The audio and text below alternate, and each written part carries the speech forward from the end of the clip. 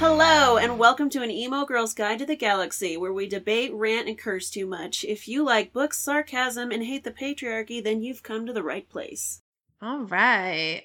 I'm Jess, and here are your new releases for April 26th. It's only one today. The Shadow in the Glass by J.J.A. Hardwood. A deliciously gothic story of wishes and curses. A new dark fairy tale set against a Victorian backdrop full of lace and smoke. A smoldering, terrifying new spin on Cinderella.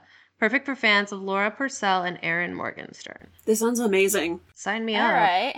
I know nothing else about this. Goth Gothic Cinderella? fairy tales. Yes.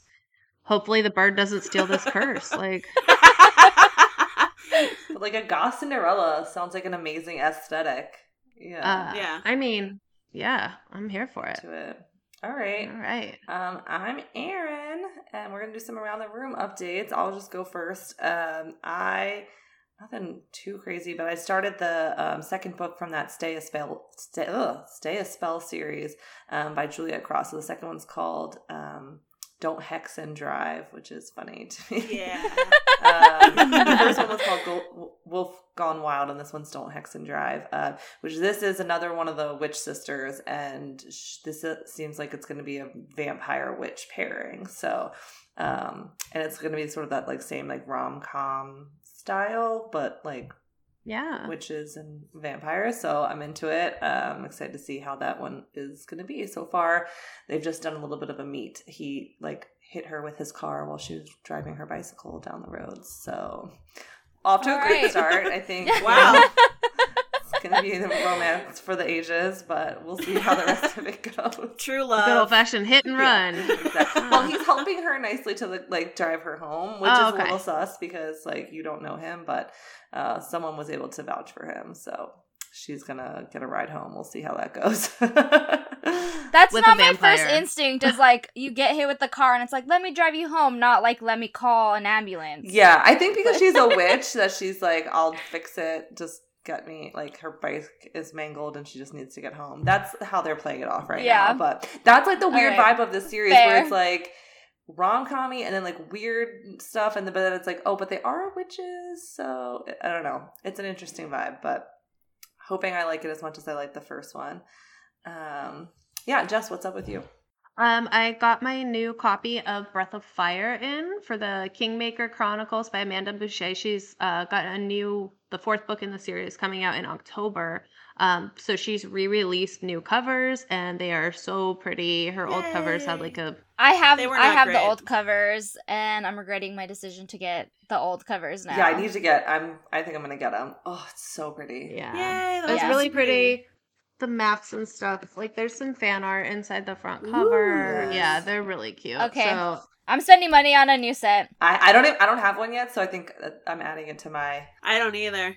list. I only had the ebooks, like a couple audios. So I was like, yeah, I'm definitely going to buy a new copy of these because they're really pretty. And I definitely need a real copy. So those. And then I've been going through a box of poetry that my grandma left me. My grandma passed, and she left me like this giant box of poetry. So I brought it back, and Aww. it's so emo.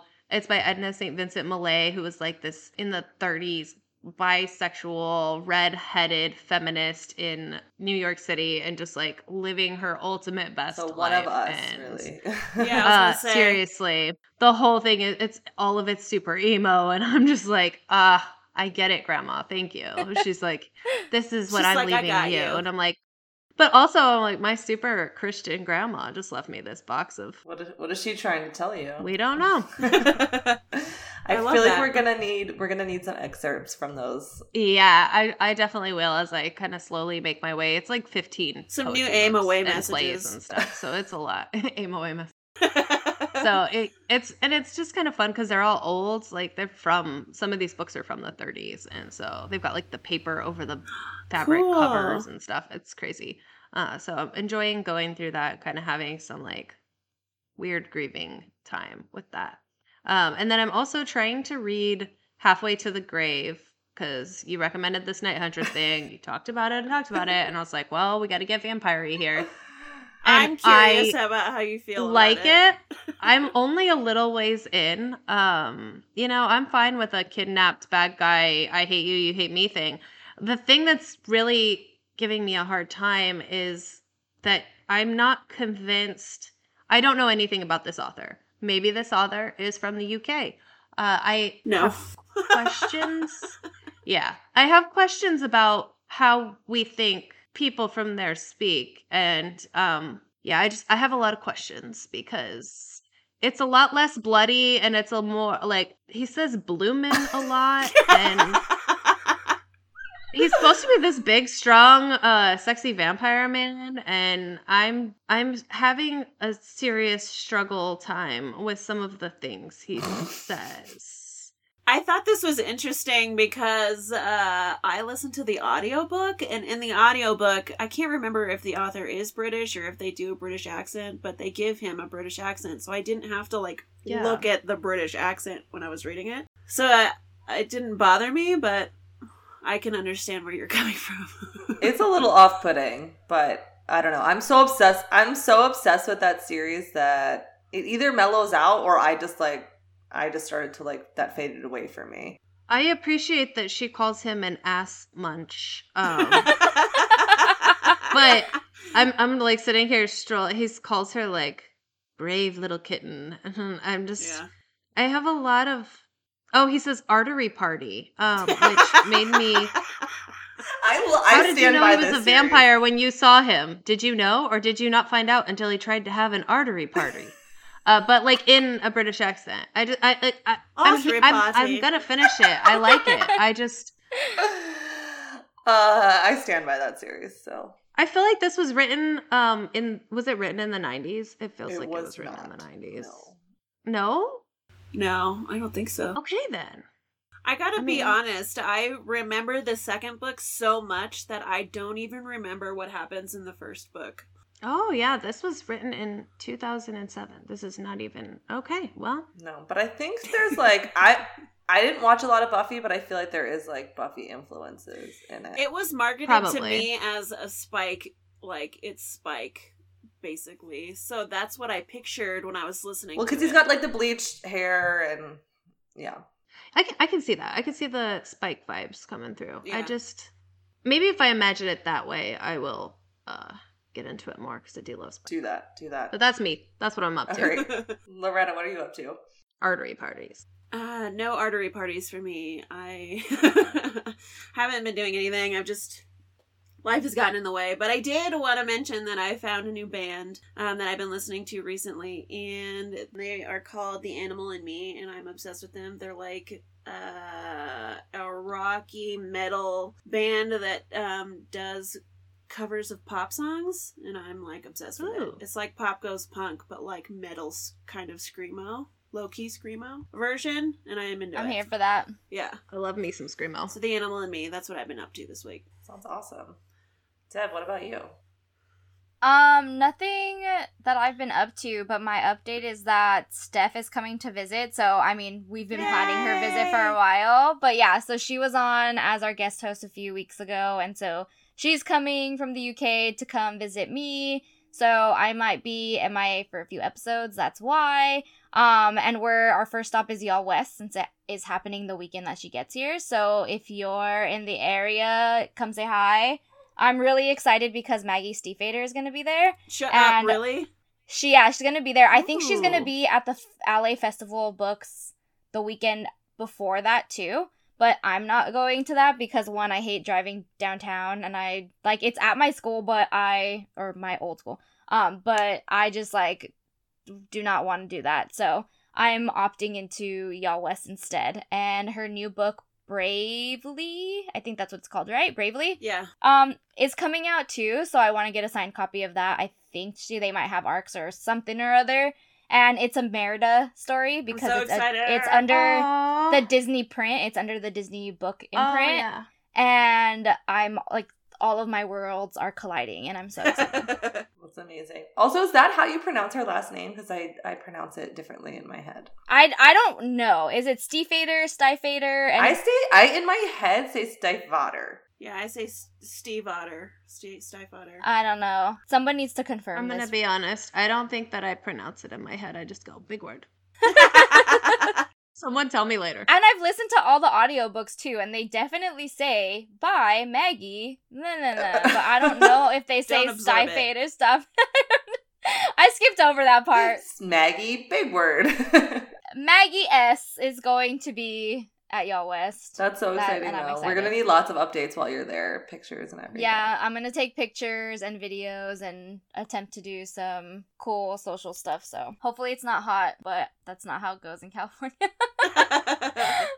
All right, so I will jump into the main topic for today, which is my favorite. We're talking about Shadowhunters. Mm-hmm. So we're going to spend some time talking high level about what Shadowhunters is, what we like about it, what we don't like about them, ways to read the book. So this first part of our episode will be for people who maybe want to read them and haven't decided yet. We're going to try to convince you, and then we will also be marking when we're going to start talking spoilers, because we've all read at least one portion of the series or all of it, and we can't help ourselves from talking spoilers, so... And they've been out for a while, so I think it's only fair.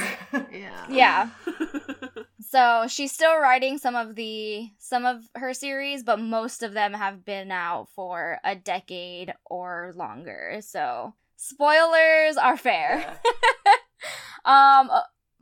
So I tried to write like a quick summary of what Shadowhunters is and how to explain it to people, but all I have is that they're it's hard, but I have half angel, half human demon hunters who fall in love, have tragic backstories, and who also mingle with like fairies and warlocks, and they have drama with other Shadowhunter families. Yes. And that was like my pitch of Shadowhunters. Yes, and they're by Cassandra Clare is the author, right? Yes. Yeah. She goes by Cassie often, right? Yeah. Yes. I say Cassie. I hope she doesn't mind. Also, fun fact, that's a pen name. I didn't know that until just recently, and it blew my mind. Yeah. And some of the things that I really like about the Shadowhunter books are that she has a lot of different settings. So each of her series takes place in a different environment. She has one set in New York, one in England, one in LA, and also different time periods. So she has historical Shadowhunter books, more recent, present day Shadowhunter books, and her cast of characters is really diverse. For a white woman author, in my mind, she has a lot of different characters with a lot of backgrounds and a lot of different orientations and what they prefer and everything like that. And I also like that she takes pieces of real history and prejudices that we've seen from our history books and even in today's society and weaves them into this like fictional world to show and highlight to her audience, which is obviously young adult, like how things could be better or why certain ways of thinking are problematic. Because she touches on a lot of stuff, even though the topic of her books is like fairies and demons and angels. Yeah, she spans a lot of ground. Yeah, I know that there's a lot of controversy about her, but I think as all super popular authors are going to have like a significant amount of backlash that happens over their lifetimes. Yeah. But I do think that, I mean, I'm a white girl, so my opinion doesn't matter as much. But I feel like she's very relatable from that perspective, where she's really trying to make kind of allegories to what's happening in real life in her books and kind of making these stories go through to reflect our society, but in this fantastical world where it's easier to digest and easier to absorb, and kind of addressing those tough issues sometimes in that way for kids who need to get that content, but don't necessarily need to like get it from the real world. Yeah. Yeah, easy to digest. Yes. Also, I will say, for context, like, even though I do love Cassie books, I will say that her writing from when she first started writing is not the best. So if you haven't read them yet, just go in knowing that her writing does get better. The topics that she chooses to write about also get a little bit easier to read. She makes some questionable choices. Yeah, those first 3 books are a tough sell now. Looking back, because I read them when I was young, and looking back at that, I'm like, oh, that's interesting. I mean, I wouldn't tell a 15-year-old not to read them as long as they go in with the understandings that we now have. I think my perspective was very different. I read them when they first came out, which was when I was 15 or 16. Which is part of why I love it so much, just because it's been literally around since that time of my life, so it's a nostalgia thing. But I remember reading the ending of the first book, and I was like, this is the most ridiculous drama I've ever read in my life. I was so mad when I read the end of the first book. I almost did not I thought it was hilarious. The series. Teen me thought that was hilarious. There's a part in book 3 that I was so uncomfortable with that I could not process it. Yeah. I was so I know exactly what you're talking uncomfortable. About. And if somebody puts these down based on that, I don't even blame you, because I was so wildly uncomfortable. I'm shocked that I continued them. I reread them.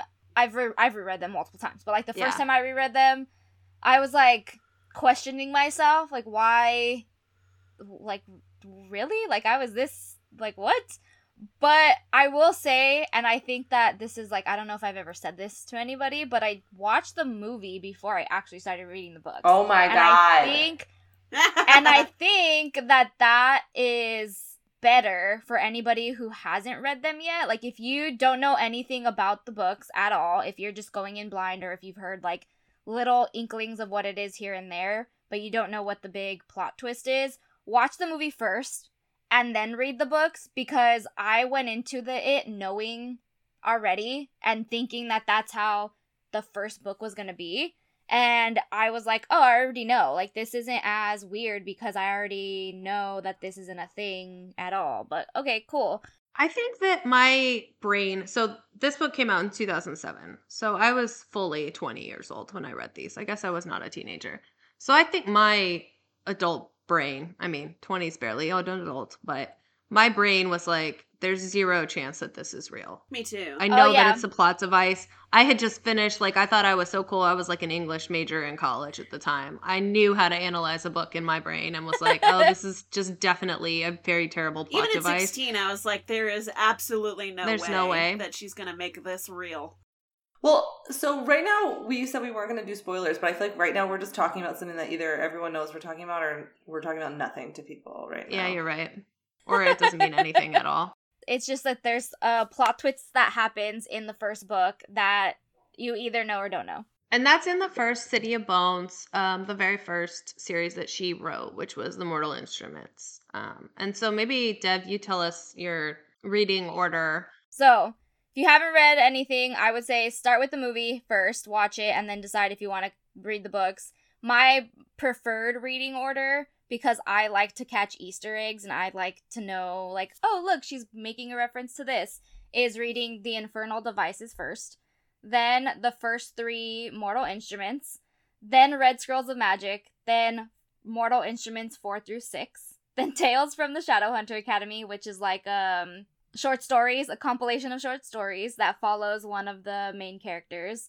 The Lost Book of the White, The Bane Chronicles, The Dark Artifices, Ghosts of the Shadow Market, and then The Last Hours, which is technically not in chronological order, but there's a huge spoiler, so you have to read those last. Erin's eyes are... Look, this is not what huge. I did, or probably what I've told other people to do in the past. I love it. I wanted to talk about this too because I read it in the publishing order because I've been reading them since the very beginning.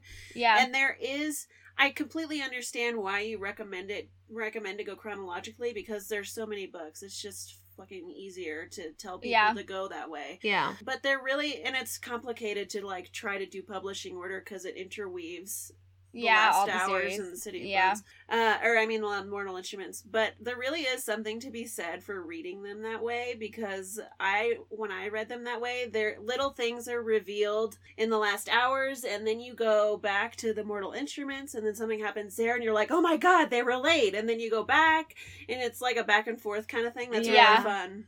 It feels like the Shadow and Bone versus Six of Crows theory that I have, that you don't technically have to have it, but there's a lot of world building in the Mortal Instruments because they were the first one that she wrote, that she's got you set up for a lot of things in those first 3 that helps you to understand the infernal devices, and you can jump in a little quicker, especially because if you're not used to reading historic stuff or like Regency style, then you're already going to have that hurdle when you get into the infernal devices because it's set in like steampunk era England situation. Yeah, I feel like the whole beginning of the Mortal Instruments is literally the main character being like, what? This world exists? Right? And like, so I don't know. I feel like it would be weird for me as like a first time reader to like read the Infernal Devices, which I imagine doesn't have that as much. Like, welcome to the Shadowhunter world. Does. It does? Okay. It has that a little bit less, but the main character does not know anything about the Shadowhunter world. Tessa in the Infernal Devices is like Clary in the Mortal Instruments, and so she does have everything set up so that way you get this introduction into the world. Okay. The only one, or the 2 that don't have that introduction, are the Last Hours and the Dark Artifices, because they follow characters who are already in the world. But I started the very first book of the Infernal Devices, so like maybe like a couple of pages in, but it like starts out with like the 2 guys like doing Shadowhunter things. So like you would just be like, I don't know what's happening until like later, I guess. I don't remember how it starts, but I thought it started with her on a boat. There's a prologue that is Jem and Will. Oh. Doing Shadowhunter but it's things. the prologue, and then the first chapter it like goes straight into Tessa literally getting off the boat from America, and she's in England. She gets thrown straight into it though, like she gets captured essentially, and then from there she's learns like, what the world is. Who are you people? She like gets captured, then she gets rescued, then she's like, I don't know what's happening. Am I a bad guy? Am I a good guy? It's so confusing for her. So I do see the value in understanding the world first, but I think that's also not that hard of something to overcome if you were just reading the Infernal Devices. Like, if you get past that first scene where they're just like fighting demons, you already know when you're getting into these books that you're reading a book about fighting demons. But then is that weird having 2 series that like the main character has to be like, what's a Shadowhunter? Yeah. To caveat, I did not read them in chronological order. I read them half and half. So like I started with Mortal Instruments, then I jumped to Infernal Devices, then I went into the newer series. That's the publishing order. And I went back and forth. No, I finished Mortal Instruments completely before I even touched Dark Artifices. Or Infernal Devices. Like, I read all 6 of them first, got that whole series done, and then went into the Infernal Devices. And based off of like how I read them and just what opinions I hear from people, how like everything is confusing because there's so many people to keep track of. Like, if it's daunting to you to read a huge world and you're not used to it, or it's not something that you're like gonna get into, because she has 20 plus books. Like, this is not an easy thing to read. The easiest thing to do is read them in that order so you can get the sense of like the timing, who's doing what. But I do think that a good way to do it, if you're not worried about that, is reading it in the publishing order. But there's also a third way that Simon Teen has on their blog that it's very confusing, and I don't actually know it off the top of my head. There's so many different ways to read these books. I don't. The publishing order, I believe, you should check this, listener, because it's the first 3. It's off the top of my head. But yeah, you read the first 3 of the Mortal Instruments, then you go to the first book of the Infernal Devices, then you go to book 4 of the Mortal Instruments, then book 2 of the Last Hours, then book 6 of the Mortal Instruments, and then the last book of Infernal Devices. You said the Last Hours when you meant to say Infernal Devices. So you're just talking about those 2 series. That's all right. You just have to switch off. I remember when these all came out and I was starting to read the first book of the Infernal Devices because I finished the Mortal Instruments, the first 3. And I was like so excited, and I was like, oh, cool, these are going to be more books in her world. And I was really excited. And then I found out that she was coming out with more set in the Mortal Instruments world with Clary and Jace. And I was so shocked because the first 3 wrap up pretty well. Yeah. And people were outraged. Like, people were angry that she was adding to the world at the time. They were like, I cannot believe she would ruin the story. And then that 4th book is kind of rough. So after that 4th book came out, there was a lot. There were a lot of people that dropped off the fandom because they were so mad. And I think that the only reason that all of these kept going and doing succeeding was because the Infernal Devices were coming out and people were so obsessed with those that they were like, okay, well, I guess we'll get her other books and see how she figures this out.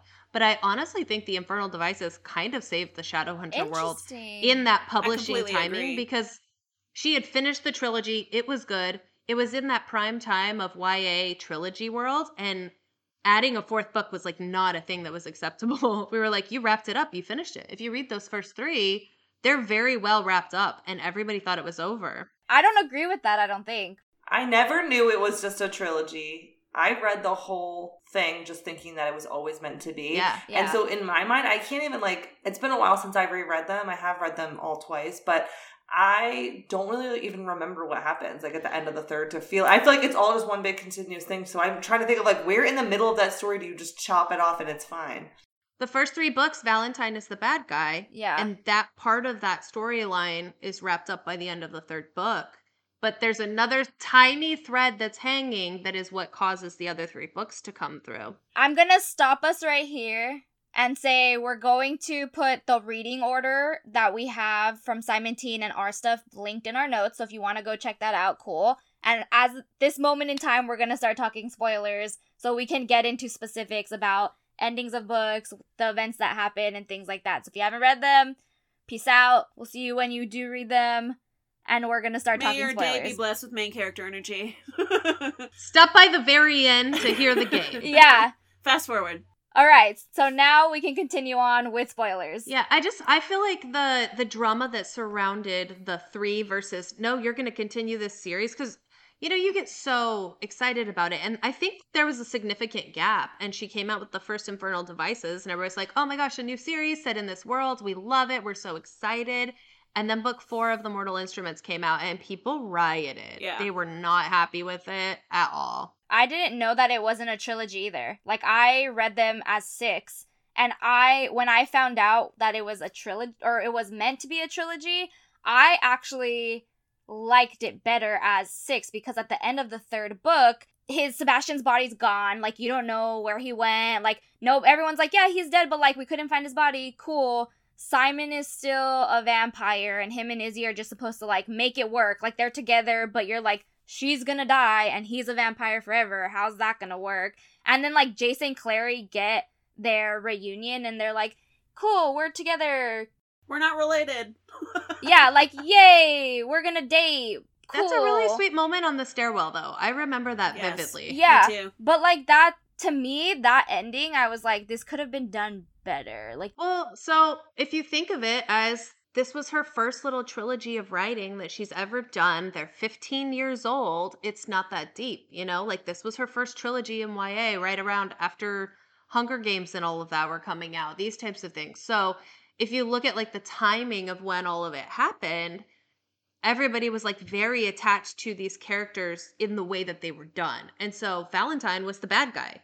Yeah. Once Valentine was gone, nobody was worried about Sebastian. He was this little boy that had been conned his whole life. So they all thought that he was able to be rehabbed or something at the time. I don't know. Mr. Murder over there. I finished the 3rd book and I thought it was the end. And I didn't read the 4th one for a really long time because I didn't know it existed. I was very comfortable with that being the end. Me too. I was like, oh, this is cute. It's cute. It's over, because if you look at the first 3 books on their own, they're a very small little trilogy YA world that made her so popular. It's when she got into this big, metaverse type thing that she started.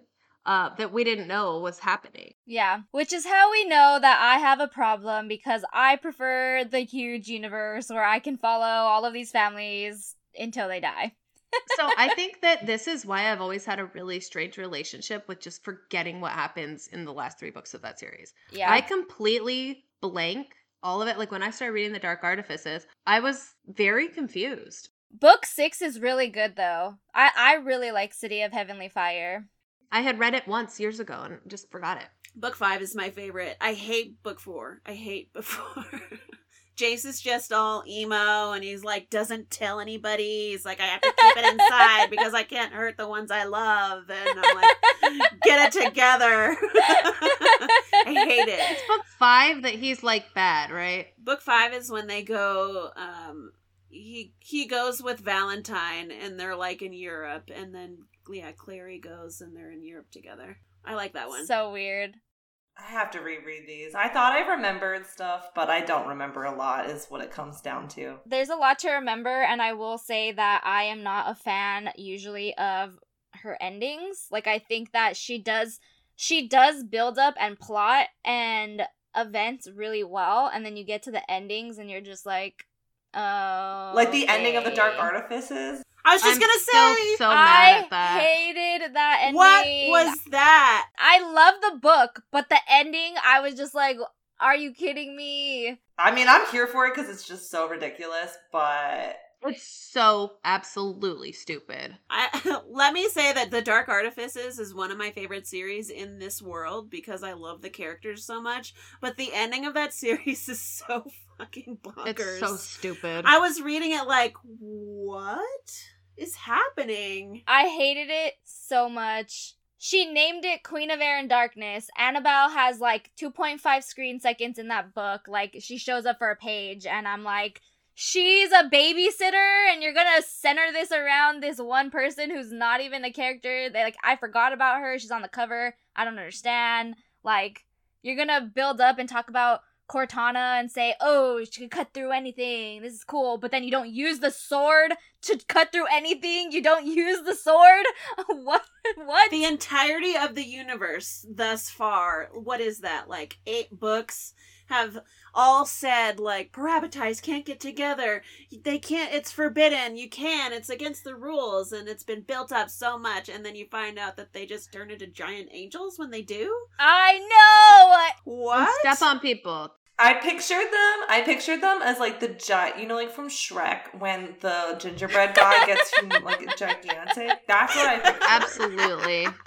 I just like think of giant glowy humans that have like a line of people waiting for them. Like, you cannot pass. But I hated that. I think it was also partially because I had built up this like really epic ending in my mind of like how it could have happened, and then it happened like something completely crazy. Like, I thought she was gonna use Cortana, and like something happened on accident where like their Parabatai runes got jacked up and they weren't Parabatai anymore. So then they could be together. Like, they figured out a way around this curse versus them just like succumbing to it and being like, family means everything. They helped us come back to ourselves.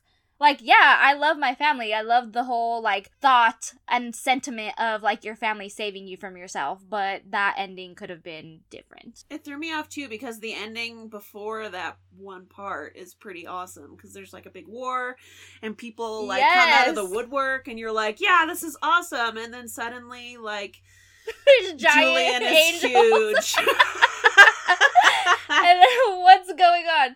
Again, like, her setup and her buildup and everything that happens is just so good. And you're like, yes, this is amazing. I love this. I love, like, everything. And then the endings just, like, don't do it for me. And I don't know why. And it happens every time. I think City of Heavenly Fire so far is my favorite ending. I'm really scared for Chain of Thorns because I'm scared too. I love the Last Hour series is my favorite so far.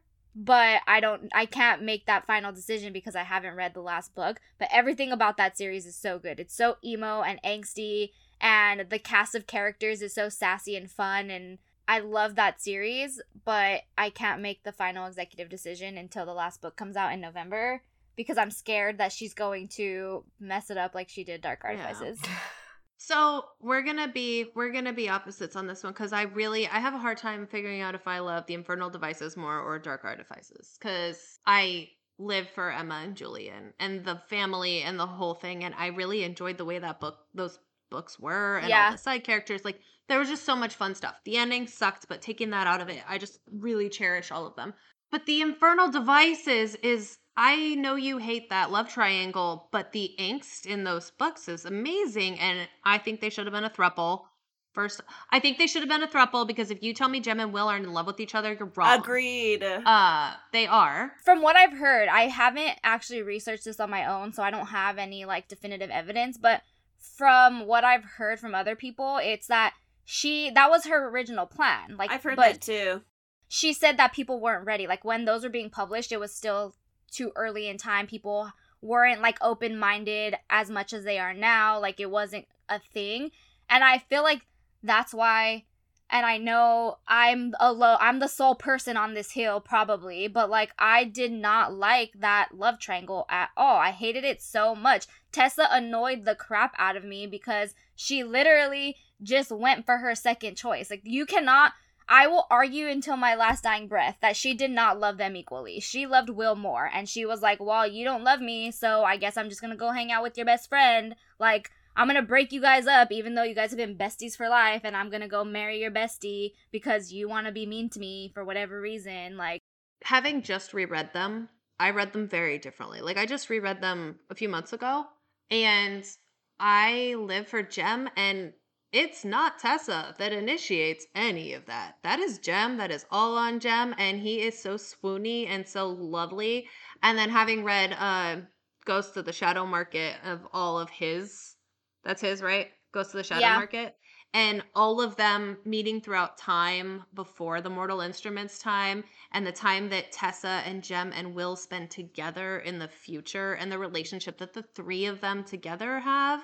I think that the three of them have the most beautiful relationship. So for me, in the Infernal Devices, as I'm reading it, I already know about the ending and I know about this future relationships and ideas and the way that they are with each other's kids and all of those things. So I just see like a lot of love and a poor broken Will boy who is like really, really messed up, trying to figure himself out, and then realizing that him trying to figure himself out pushed everybody away because he is just straight up an asshole to Tessa. Yes. Like, she likes him, but he is awful. Like, he's a dick. Guys, he is so mean. He does the whole, like, I have to push you away on purpose to save you thing. Not even in a nice, like, he's a straight up bully. Yeah. And Jem is there being her actual friend, having interests in common with her, going on walks, spending time together. So, like, there's a significant buildup with those two from, like, what I saw. And I also just know that Jem and Tessa are much more alike. Will is the wild one, and we know it, and we love it, but he's the soft teddy bear inside, but it takes a long time to get to his marshmallow center. He has got a lot of trauma. And Jem has a lot of trauma too. He just handles it differently. Yeah. And I think that all three of them and the relationships between them all is just so beautiful. So it doesn't bother me at all because I know how it turns out. But even reading it, I remember reading the first book and being like, I will die for Will. Even though he's such an asshole, I love him. This is it. And then I finished the second book and I was like, I don't know how I feel anymore. I have a completely different opinion. I'm going so hard for Jem right now. And it was that Twilight thing where you were like, oh, and I was like, no, this man, because he is the right one. Because Will is fairly toxic. And then the third book you get through and you wrap it up and you're like, I don't know how this is going to end. And I don't even know how I want it to end because I love them both equally. I don't know how she's going to make a decision. Maybe she doesn't have to make a decision. And then, the ending the way that it is. So I actually really like the way it ended because I get everything I want. Yes. I get everything. And I didn't even know that she could get me everything I wanted, but she did. I think if they would have been a throuple, I would have been happier with it. And I also think that was one of the things that I didn't like about the Dark Artifices because she makes Christina, Mark, and Kieran a throuple. And I hated Kieran with my core, like with the passion. Like, you cannot convince me that somebody can get your brother and your like basically sister whipped and get them in trouble and you're still gonna be like, cool, come join my relationship. Like, I forgot everything that you did to get me in trouble and to make my life a living hell. Like, there's no way that would have happened. So that's just like plus I didn't really feel like the chemistry between Christina and Kieran was really there. Yeah, it felt forced to me, and I wish that she would have written the Infernal Devices the way that she wrote that relationship because I think I would have been happier with that. And I didn't like that And this goes into the whole, like, everybody is related in this world thing. Like, I didn't like that Tessa was like, I'm gonna marry Will, we're gonna have kids, and then we're gonna have an entire family. And then hundreds of years later be like, I'm gonna marry Jem now, and I'm gonna go start an entirely new family and be cool. And, like, I get both. Haha. Will's been dead for hundreds of years. I don't like that. Well, I like it because when you read Magnus's stories, the Bane Chronicles, and you see Tessa and him over the years and their friendship, and they spend time in all these different centuries, and she's grieving Will, and you get to see her, like, literally grieve him repeatedly. So if you're just reading the core books, I feel like it skips that bit, and you're like, oh, wait, now Jem's okay, and they're just gonna, like, get together and figure it out. But even still, you just spent all this time grieving, and now you're gonna be like, now I'm just gonna start over, like... Yes, exactly. But it's hundreds of years. I know, it just feels weird. But there's also, Ghost of the Shadow Market, you see her and Jem running into each other, and he's still a silent brother over time, and their different interactions, and how you can see that they still kind of love each other, but he has, like, his emotions on lock. And then you see her working with Magnus side by side and having, like, a friendship. I think Tessa gets dumped on a lot, and I just feel bad for Tessa, because, like, if it was 100 years later, you think you're not going to get remarried, really, to somebody that you already loved and has been your best friend for 100 years? You think you're not going to marry him?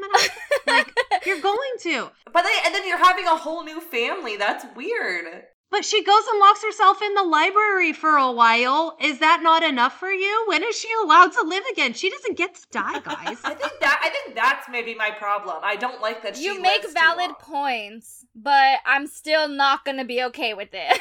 Magnus does the same thing, though. Like, Magnus does the same thing. He's in love multiple times throughout all of his stuff, and everybody's, like, totally fine with that. Yeah, because he goes on to different people who he doesn't have, like, these random long-term connections with. Like, I'm gonna go with this vampire, I'm gonna go with this Shadowhunter, and I'm gonna go with this other warlock. I'm just gonna, like, find people to... You're telling me that in the hundreds of years, Tessa hasn't met anybody that she could have possibly fallen in love with, other than Jem. She locked herself in the library, in the Spiral Library, for years and didn't even talk to anybody. This is my problem. I do not like that age situation pairing. Like, if you're both super old and live for a long time, then you'd be together. But if one of you is going to die and one of you is going to live for eternity, I don't like that. Then I feel like as the person, like, who is going to die, then you're just, like, just a chapter of this person's life. Whereas for you, that person is your whole life. Like, I feel like that's a very unbalanced situation that, like, it just really bothers me. So because, like, Tessa lives forever, she can just, like, I'll have one family here, and then 200 later I'll have another family, and then after that I'll have another. Like, how many families are you gonna have? Like, that's too much living. You need to have one person that also lives as long as you. You've had too much living. You're not allowed. Her and Magnus are just besties, so they get to be friends forever because they don't get to have loves forever. So, like, Alec is gonna die. I hate that. See, don't like it. Raphael is gonna die, but Magnus is gonna get to live with Max. He's like, well, I'll get a child that's like me, and then I'll have a child forever. Him and Tessa and Max are gonna be the family moving forward. I'm with Jess on this. I approve of it if you're just like, yeah, my husband died, I'm gonna just, like, chill with my kid now for the rest of my life. That's fine. Like, I'm not gonna fall in love with someone who's gonna be like, oh, you're gonna die soon, Devin, but, like, we'll be together until you die, and then I'm gonna, like, go peace out and find somebody else. I'll be like, what? No! You're supposed to love me forever. Yeah. But mates aren't a thing, guys. This is not mate world. But she's gonna live forever. Should she be alone for the rest of forever? No, but she should be with someone else who also is gonna live forever. Okay, well then go tell Magnus that, because he's the only one. I just don't like Tessa and the love triangle. This has devolved into whose side are we on, and I actually really enjoy this. I feel like this is we're gonna have another episode, so... I actually don't love, like, I'm not a diehard Tessa fan, but I like Tessa enough, and I'm happy to see her happy, you know? I like her. I just, like, again, like, I think that Cassie could have written the situation in Infernal Devices better. Like, I loved Henry and Charlotte as a love story in Infernal Devices. I loved Gabriel and Gideon's love stories too. Like, all of the secondary characters in Cassie books. So good. They are always so good. 5-star reviews. Like, they get all of the love from me, and they're always, I love them. But the main three in Infernal Device for me, just, I can't. But I feel like this is going to be this episode, and we can come back to the next series or whatever. We can talk more about it in the next Shadowhunter Sunday that we do. Because I agree. Let's keep this energy going. This is good. This is good. I'm really here for all of this debate over the love triangle. Also, I will say my last comment is that because Will was so mean, he isn't my favorite. Like, everybody's always like, oh, Will Herondale for life. And I'm like, Will is my favorite. He is not the best Herondale boy out there. I always sorry. felt bad for him when I was reading. I mean, he is toxic, so that's probably something Aaron can psychoanalyze me on that. but I really loved it too, because I was in love with him when I first read him, and I was a bit older, but we were closer to the same age, and now he's aged up in the new series, and he's a dad, and we're like the same age still, and I love it. I'm like, I can still like him because he's an adult. So Dad Will is better than toxic angsty Will. Well, but like a grown man theoretically should be better than a 16-year-old boy in every sense, or 18-year-old. I think I go hard for Jem. I didn't realize that I go so hard for Jem, but after rereading The Infernal Devices, I go hard for that guy. I read, the first time I read it, I was a diehard Will fan, and then I reread it, and I love Jem too now. So I'm a Julian stan for sure. But I've only read the 2 series, the Mortal Instruments and Dark Artifices, but Julian. But Jem's in all of them. Mark Blackthorn is my preferred Blackthorn brother, and Me too. I will also die on that hill. Julian. Mark's better than Julian. Mark is my number 2 favorite character in the Shadowhunter universe, but I'm not, like, in love with him. I just really, really love him. I just want to see him happy. That's how I feel about Matthew Fairchild. Yeah. When he walks out with 2 shirts on, and they're like, why are you wearing 2 shirts? And he was like, in case my first shirt gets stolen or messed up. Duh. And like, hello, obvious, it's why you wear 2 shirts. Or where they're at the diner and, like, Livy tells the girls that he has herpes or whatever, and he's like, what's that? That sweet baby. I have to say, too, that I am so anxious and stressed about Ty and Kit. I have to, I've never wanted to see a ship set sail more in my life. I know. Yeah. I'm very stressed about it, and I'm very sad books. that I don't have a date for those books. Like, she was like, yeah, they're gonna be the next out. And then she said, no, I'm not writing these right now. I'm writing my adult fantasy books. What's it called? Swordcatcher, I think? Oh, she's writing something non-Shadowhunters? Yes. Okay. We'll wrap up the Shadowhunter episode, because I feel like we have gone off the deep end with the Infernal Devices. Thanks for following us along with us on this journey. We'll be back with more later. Yes, we will have more episodes of Shadowhunter stuff. We will get heated and debate over all the other series. But to wrap things up, Cassandra Clare is writing a new adult fantasy series. I believe it's called Swordcatcher, and it is going to be one of her next published works. Yes, it's called the Swordcatcher series, and it is... It's adult, right? Her first adult book, and it's going to be a series.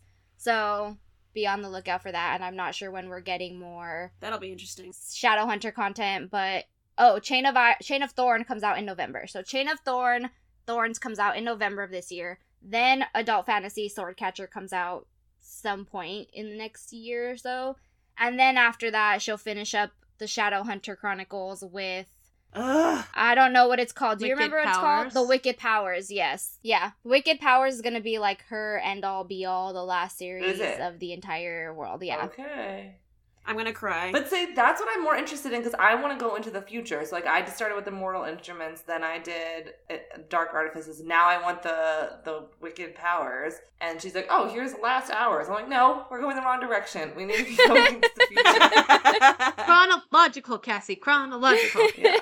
She does. I think the reason why, not to get, like, deep and all, like, theoretical or whatever, but I do think the reason why she does that, at least I want to believe it in my mind, is because she likes to highlight, like, the erasure of history and, like, what can come from hiding the bad things from the past. Whenever she does series that have come from the past, there's always, like, something big that you, like, a plot twist that you realize only happens in the future because the characters from the past were so ashamed or were so, like, we have to keep this hidden, that it causes problems for us in the future, right? Yeah. So Yeah. there's always like this underlying notion of, this is why we should keep history records fresh. This is why you should learn from your mistake. This is why history repeats itself. Because people don't learn from their mistakes and they just think like, people will get better. And it's like, no, they don't. They do The same things thing. repeatedly unless you specifically tell them, hey, we were douchebags back in the day. You guys shouldn't be like this.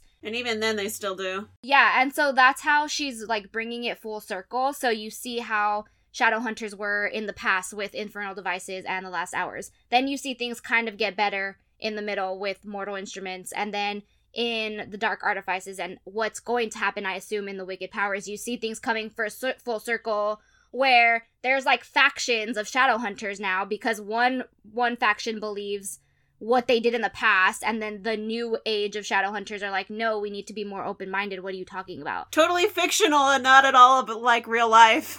Yeah, nothing to do with what's going on in the world right now. Nobody knows that that's a thing because, again, they like hide all of these things from the past and they bury it because they don't want to be ashamed of everything that they've ever done. Yeah. Yep.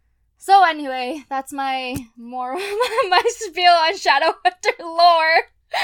Thank you for coming to my TED Talk. Not to toot my own horn, but it took me so long to make it that I have to shout out my own family tree that I made. Yes. Yes. Yes, you can share it with everyone. I will, yeah. We have to do an episode on it or something. But yeah, I am so into this that I made an extensive, because every time I wanted to look it up, there were different family trees for each family. Like, here's a tree for the Herondale family, and here's a tree for the Blackthorn family. And I was like, I want it all together. So I made one that was just massive in all of them together. And I'm very proud of it.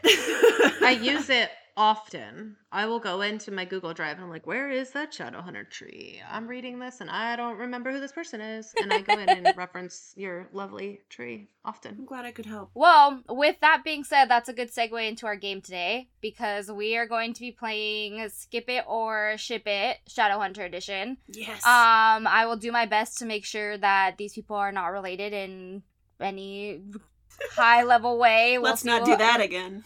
We'll see how it goes. So It's appropriate for Shadowhunter.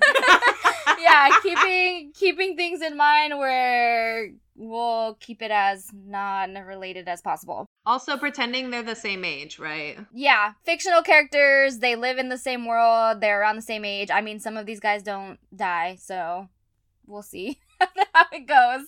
So our first couple is Gideon Lightwood and Kieran. I ship it. I feel like Erin maybe can't answer I this can't. because she doesn't know who Gideon is, but I also would ship it. Yeah, I ship that. I want to see that happen. Gideon is like very stoic, Yeah. old school type of Shadowhunter, like, but he's very He's a marshmallow, but he's like a daddy not. figure. Yeah. He's 20, but he acts like he's 80. Like he's Yes. just an old man daddy. I will protect you and take care of you no matter what. He has like zero chaos energy, Yeah. to me at least. Gabriel has all that. He's got no chaos energy. So I like the balance of Kieran's just like wildness. Gideon would handle it well. It'd be a good balance. They're opposite. Yes, I agree. I'm good. This next one is really good too. Except, oh yeah, everyone knows these characters. Okay. Ash Morgenstern, Oh, who, God. as a reminder, we see him at the end of Dark Artifices, however you say it, and Julian Blackthorn. Oh, No. I don't like it. No. I hate it. No. Julian only deserves good things, and Ash is not that good thing. Skip. Ash does not deserve his pancakes. Ash is the baby of Sebastian and the fairy. Queen, It yeah. took me a moment to remember that. I mean, we don't know anything about him really. Yeah, we yet, don't know but much no. about him, right? Like, we just know mostly that he exists. He's barely spoken. Yeah. Getting babysat by Annabelle. I don't know. Drew sort of bumps into him at some Yes, point, but there's gonna be like something with him and Drew. Yes, like yeah. they see each other multiple times, and I'm like, Yeah, I want that story. I want more future Shadowhunter yeah, stories. I want more of that too. I know. He was raised in a demon realm. It can't be great. Sebastian is his dad. That just can't be good. Also, how old was Sebastian Sebastian to be having a baby? Young. It was done in the demon realm when he, like, I don't know. Sebastian's a weirdo. Yeah, he kissed his I own don't know. sister on purpose. So, like, let's not be a fan. He's so creepy in book 5. He's so creepy. He's so creepy all the time. Everything about Sebastian is horrifying. He is a good villain for multiple reasons, including his creepiness. He's an excellent villain, but he's creepy as hell. Okay, this one is really good. Simon. Yes. Oh. And Jace. Okay, I feel like the foundation is already there. I ship it. I would want to see where that goes. Not like a long-term ship, but like a fling. I mean, I feel like they already had one.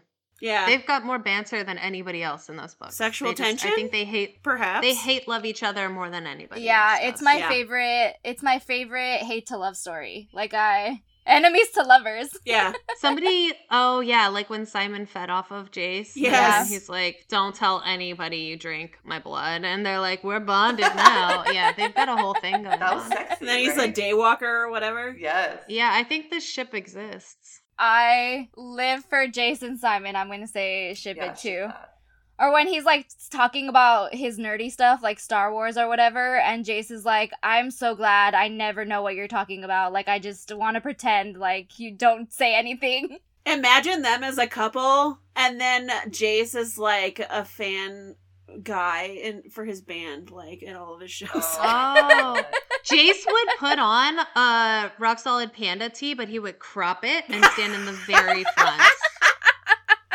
It's funny because it's true. And he would hold the sign up that says, Simon, I love you. He would. Yeah, we think that the angst between them is like because of Clary, but really it's just because they want to get her out of the way so that they can Yeah. they can have some alone time. I need fan art of Jace in a crop top for Rock Solid Panda holding his Someone sign. please get on that. And Yeah. Simon up in front with just like the biggest blushing cheeks you've ever seen. Oh my god. But fangs extended. Why am I Yeah. genuinely starting to like this now? Yeah. And I then want it turns into like Jace slowly asking, hey, when is Simon coming over again? And then it's them being like, we're gonna go trade, and you find them hiding in a corner playing video games together. We don't need fan art. We just need a whole webcomic. Someone go. I bet it's Fan out there. fiction. Okay, Aaron doesn't know this character, but I have to say it because I think this is the cutest thing ever. Ty Blackthorn and Christopher Lightwood. Oh my I God! don't know why I think that would be the cutest thing ever. Like, I love that so much. Christopher is the crazy science nerd in the basement, right? yes, I want to Not say. Thomas. Okay. Yeah. Thomas is the buff one Yeah, that like walks around that has tattoos. So Christopher is like a super science geek. He's very much like trying to make stuff, Aaron. Like he's in the basement literally blowing things up and everybody's like, please don't light the house on fire again, repeatedly to him. Yeah, I like it. I think that'd be so cute. Oh no, but like him and Ty would probably blow the house up. Yeah, exactly. Ty wouldn't be paying attention and Christopher would just light shit on fire on Yes. accident.